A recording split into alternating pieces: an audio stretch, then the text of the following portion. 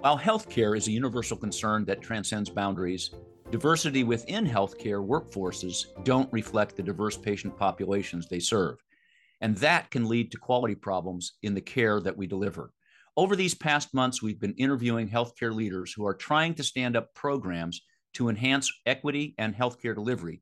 But it's also important to think about who is involved in the development and delivery of healthcare advances.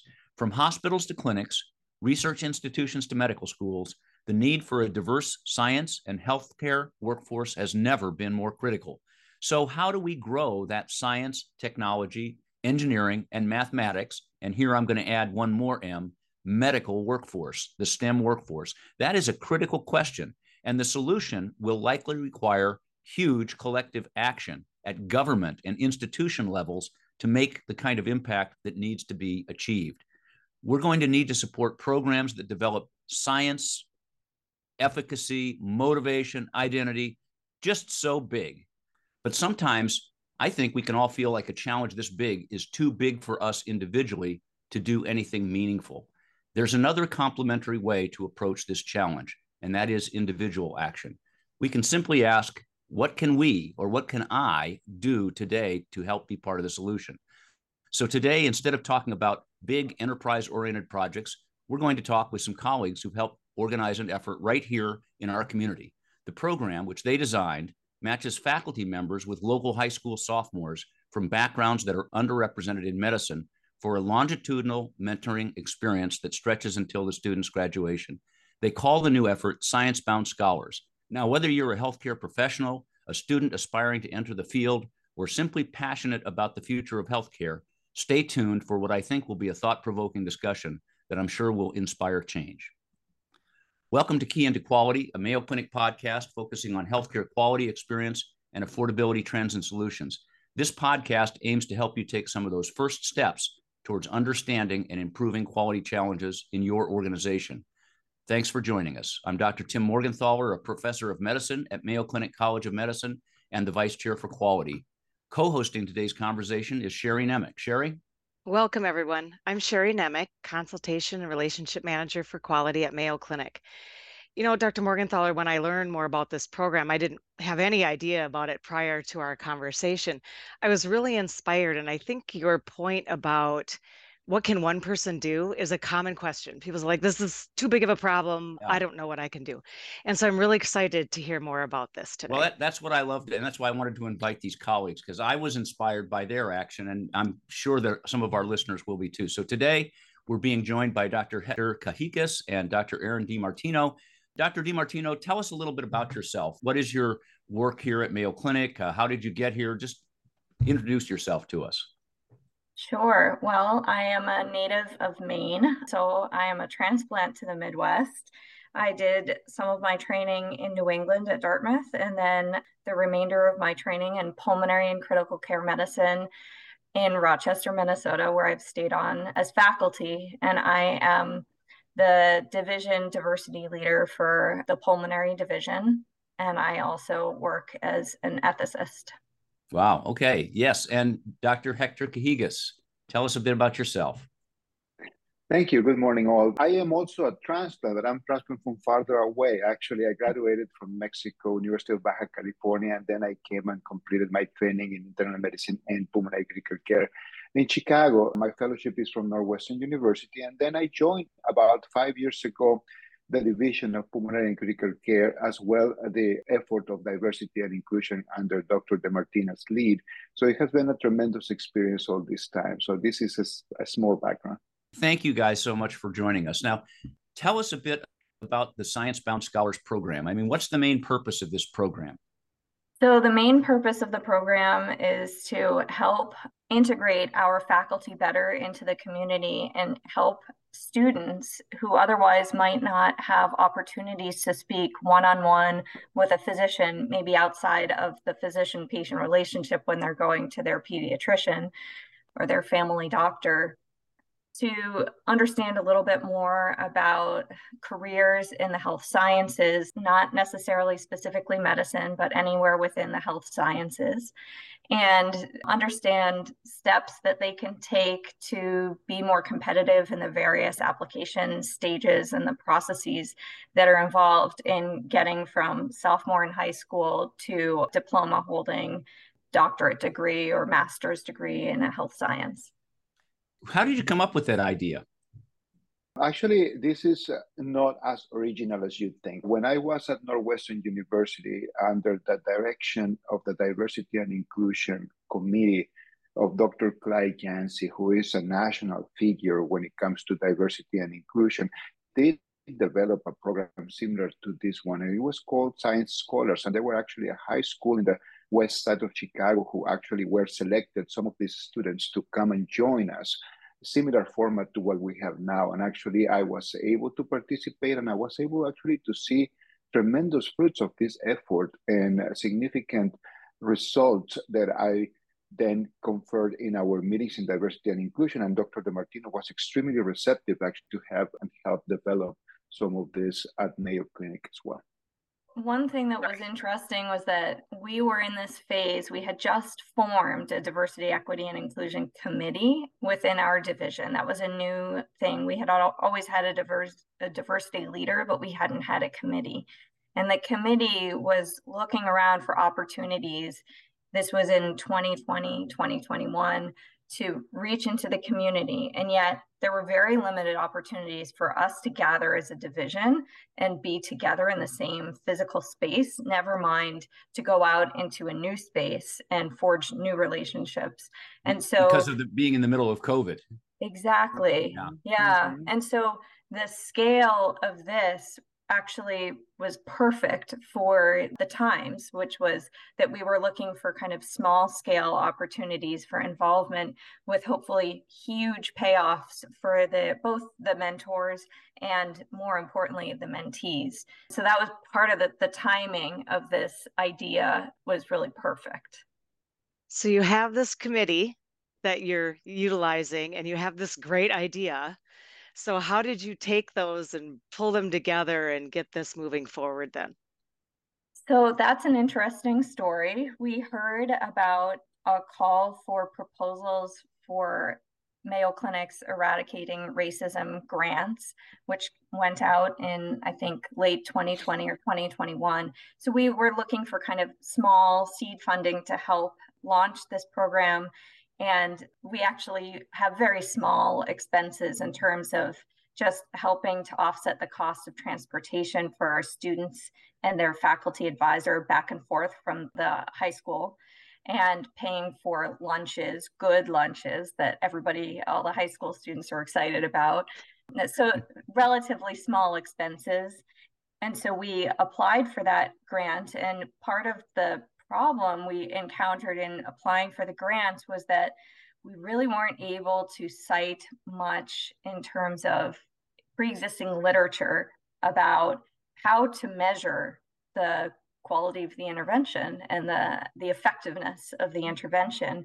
There just wasn't a lot out there about mentoring programs or community outreach programs to be able to measure and report the good that we were doing, because we wanted to do this not just within our community and our division, but we wanted to create this program in a way that it was scalable and it could be easily modified to other practice settings, not just within our institution, but if somebody read an article about it, they could really kind of have a how-to guide so they could stand up a program like that in their own community. Well, that brings up an interesting question. So tell us about the how-to. How did you go about making this happen? Well, one of the first things we did once we received the notification of funding was that we reached out to the high school that we had a prior personal connection to, because Hector had 2 students now, I think, who have graduated from that high school. So had the ability to reach out to the principal and find an ally within the walls of the high school to help us, refine our plan and champion this cause. It didn't take a lot of convincing. I think they were pretty excited to be contacted. And we were paired with the person who advises students around all sorts of different types of careers, including careers that don't involve a 4-year degree. And he has been fantastic in terms of bringing a lot of energy and enthusiasm and ideas for making this as streamlined and easy a process of getting the students and faculty together as possible. So I guess that was the very first step, was to identify a colleague from the high school who could help us with all the logistics and the recruitment of our students. So after you have your ally and you've got some funding to help with buses and meals, what were the next steps after that?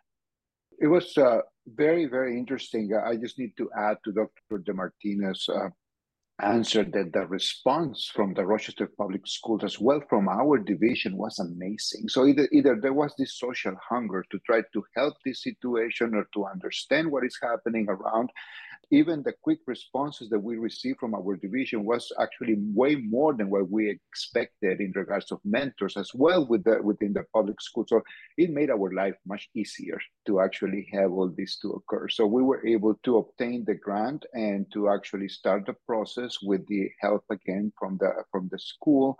And we paired a sophomore. We started with a small group of 5, because the idea was, like she mentioned, to start on a small scale so we actually could be able to control the environment. We could be able to control the responses and also to obtain feedback to see what the students were saying about us, because that's very important. Like Dr. DeMartino mentioned, there was really no written background on how to do this, and to create a playbook and to create a guide for next divisions or other institutions to do this was part of the idea of the grant. So all this came in fruition. We were able to pair the first 5 students with mentors from our division of different disciplines. And when we had the first meetings, it was extremely, extremely rewarding to see how this actually happened. So thinking about the period of time that you've been working on this and you're moving through and building this incredible program, what are some of the successes or maybe even some of the challenges you might want to speak to about how you move this all forward? I think hands down, the biggest challenge has been in facilitating 10 faculty members to be in the same place at the same time. I imagine. Yes, as of this September, and I say 10 now because we just completed our 2nd year of the program. So we had, at our last meeting in May, we had 5 sophomore students and 5 junior students. And this fall we'll have the complete complement that we had always envisioned, where we'll also have the 5 seniors. So those 2 groups have risen up to the next class, and then we'll have a new group of sophomores. So totaling 15 pairings of students and faculty.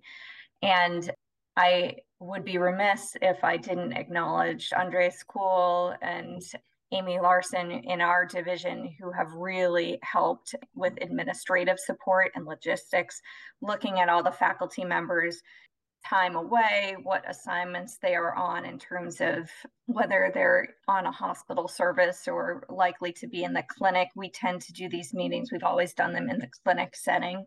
We have one faculty advisor who's a PhD researcher, and so comes over to the clinic space to meet with and sometimes brings his student back to his lab space to meet one-on-one. But in general, we're meeting in the clinical space, and we do this during noons, so over the lunch hour. And as we look at faculty schedules, we try to have as many people obviously in town, but also in clinic that time. I only say this because, unlike other specialties, our division is stretched often to the hospital for critical care service or consult service or things like that. And so it's not a given that we're all in the building, even if we're all in town and working. So you're arranging these times with the student and a faculty member. Maybe you could just talk a little bit about meeting times outside of work. So we have had a few meeting times outside of work that occurred with the entire group. And so those were actually kind of orientation sessions where the parents were also involved. One was over Zoom when we first launched the program, and we had the students call into the Zoom call with their families, and that was so interesting, even just to see a window into their homes and see their family kind of crowded around them on the Zoom screen and asking questions. And then we've also had a gathering outside of work hours, a local park, and had food delivered there and invited the students and their families kind of as a celebration of them and of the program. And most of our faculty mentors were able to come to that along with a few other division leaders. And that was an outstanding and really moving and humbling opportunity to meet these families, hear their stories, and to field some of their questions about, they had a lot of far-reaching questions and a lot of much more pragmatic questions about next steps for clearing all these hurdles, many of which were unfamiliar or not previously navigated by any member of their families and so, or friend circle, in terms of how to get into college and then a graduate school beyond that, and what are the things that they should be encouraging their student to do. It sounds like you've seen two different incarnations of this program, one in Chicago and one in Rochester, Minnesota, two very different communities, I would imagine. Can you share your views about how these have been the same and how have they differed? They have been similar. And I can tell you that I am amazed about the curiosity of these students in both places about, I can see how they use these programs in the two locations to fulfill their needs to understand what is a health science career. I believe that we are complementary to what is being taught in school. I mean, it's very different to have a biology class rather than have a physician in front of you or a technician in health that can actually tell you what to work on this is about. And I saw that in Chicago as well. And they were always very curious. They were very formal. They wanted actually to put their best face with us, to actually represent their best of themselves and to say, this is what I would like to do, or this is what I have a question about. And we have actually, Dr. DeMartino and yourself, you have been witness to their smart questions, their smart approaches, how they really want to do this. And I see that in both places. I do believe we are complementary, but this one-to-one, what we're doing here and what I saw in Chicago as well, it clicks tremendously in their mind. There is a leadership role that we start to place in the minds of them and their parents that actually creates a relationship that helps them take the next step. And that's what we think I'm seeing in both places. And Hector, I believe you've stayed in touch or tracked the progress of some of the people that you've mentored in the past. Can you share a little bit of that? Yeah, no, absolutely. I mean, I had a couple of wonderful students in high school over there. Again, in this, similar to what happened in Chicago, we really didn't have part of the selection committee of the students. We left it for the public schools decide and put their own rules. I mean, we had kind of a quick guidance, but they decided who they were. But the students actually that I had in Chicago, they actually went into medical school, and one of them became a radiology technician as well. They stay in touch, and they are very happy about the time that we were together. So I hope this continues here as well. I think that's what's going to happen. And that is very, very rewarding. It feels like even though it was a small contribution, that contribution has weight. So do either of you have any particular stories that you found to be very moving or connected that you want to share? I would share that student, actually, the one who was in Chicago at that time. I mean, he was a student who said to me in one of our first meetings that he was the first one to go to college from his family. He was the first one, actually, his parents, they had no idea how to guide him. He was a very bright student.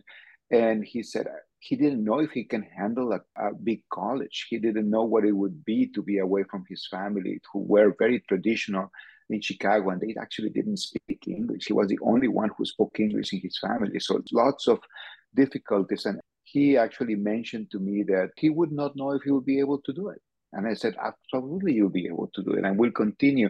And he actually went on into University of Virginia, and That's where he found his college, and then he continued his medical school at the University of Virginia. So that's an experience that I would not forget, because actually right now he's probably in practice now, that I haven't heard from him lately, but he definitely was a big success story of the first one in his family of immigrants. Oh, that's incredible. Thank you so much for sharing that.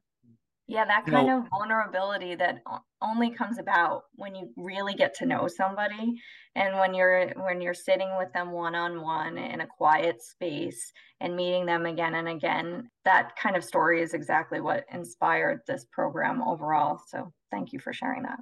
This is going to come back a little bit to the beginning of this conversation, Erin, where you said, gee, there's really not a lot published about how to measure success. So how are you measuring success of the program?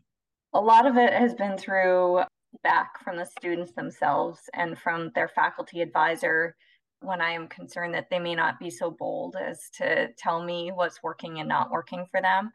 And so we did administer a survey to them before and after the first year and made some adjustments. I haven't mentioned this so far, but our students come to campus 4 times a year. So it's really, for the faculty, it's a 4-hour commitment. For the students, it's a bit longer because they get bused back and forth, but it's a relatively short commitment. For each of those 4-hour sessions, we try to provide a conversation guide for our faculty so that they're not just sitting in a room with a student that's many years removed from their own personal experience. So they just have some ideas, some prompts of questions to talk about, and some reminders about trying to look back on their own experience and the things that they struggled with or questioned during those times. We administered a survey at the end of the year to try to gather some feedback about what worked well for them, what didn't work well, what types of sessions or topic areas they'd like to hear more about. I wish we would have been even more rigorous about the way we did it, but this is really kind of a homegrown effort to do a little bit of quality control ourselves before we kind of showcase this or publish this as a playbook for others to follow.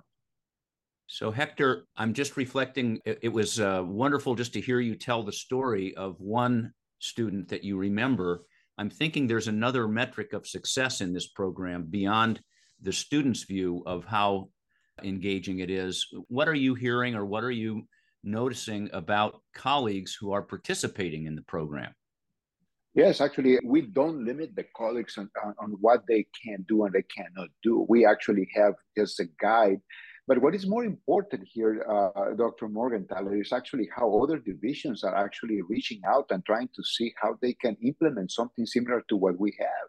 So I think that's probably the biggest impact, even outside of our divisions. I don't even know how this information came out, but obviously the first answer is yes, our colleagues, I heard only positive answers. They all are amazed about the engagements, the questions, the formality of these students. I mean, we forget about what a high school student is about and what their mind is like, and generationally how they have changed compared to when we were high school students. And they all have expressed similar thoughts about how mature they are, how they are well guided, and they really want to go to commit into something. But then what we are seeing from outside within Mayo and other divisions, that they're asking us how to do it. Again, this was a small enterprise, and obviously we are not yet in shape or form to make it bigger at this point, but I think that this is probably the most important feedback people are hearing about. I like that you started to talk about others internally to Mayo Clinic that are really interested and want to know how to get this started. What would you just say to someone who's listening today that says, this is a phenomenal idea? What could be some first steps for us to get this started in our community?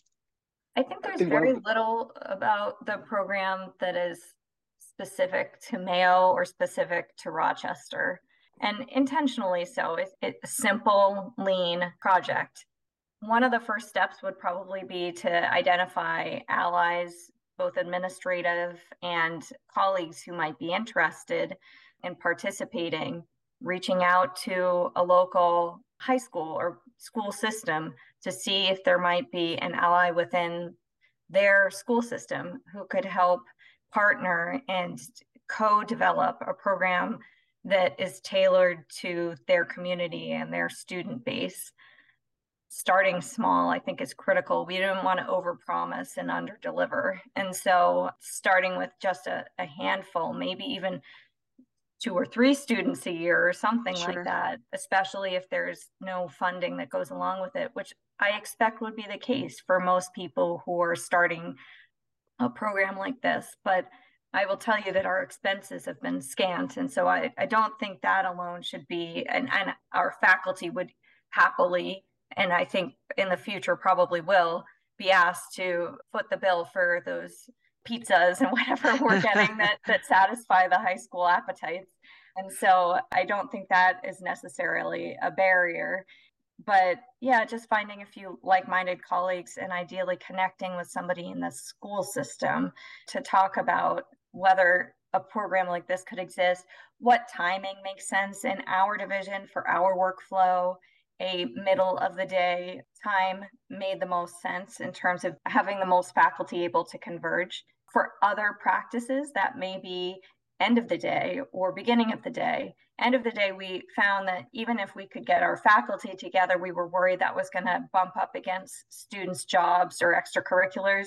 And there are all these things that we don't necessarily think about when we're in our little world in the medical center about the realities of what would be easiest for the students. And so that's why that partnership has been really helpful in developing the schedule and everything.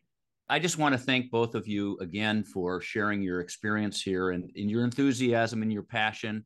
Personally, it was exciting for me to see this program develop in our division, and I thank you both for your leadership in doing that. And then I was extra selfish and had the opportunity to actually participate as a mentor.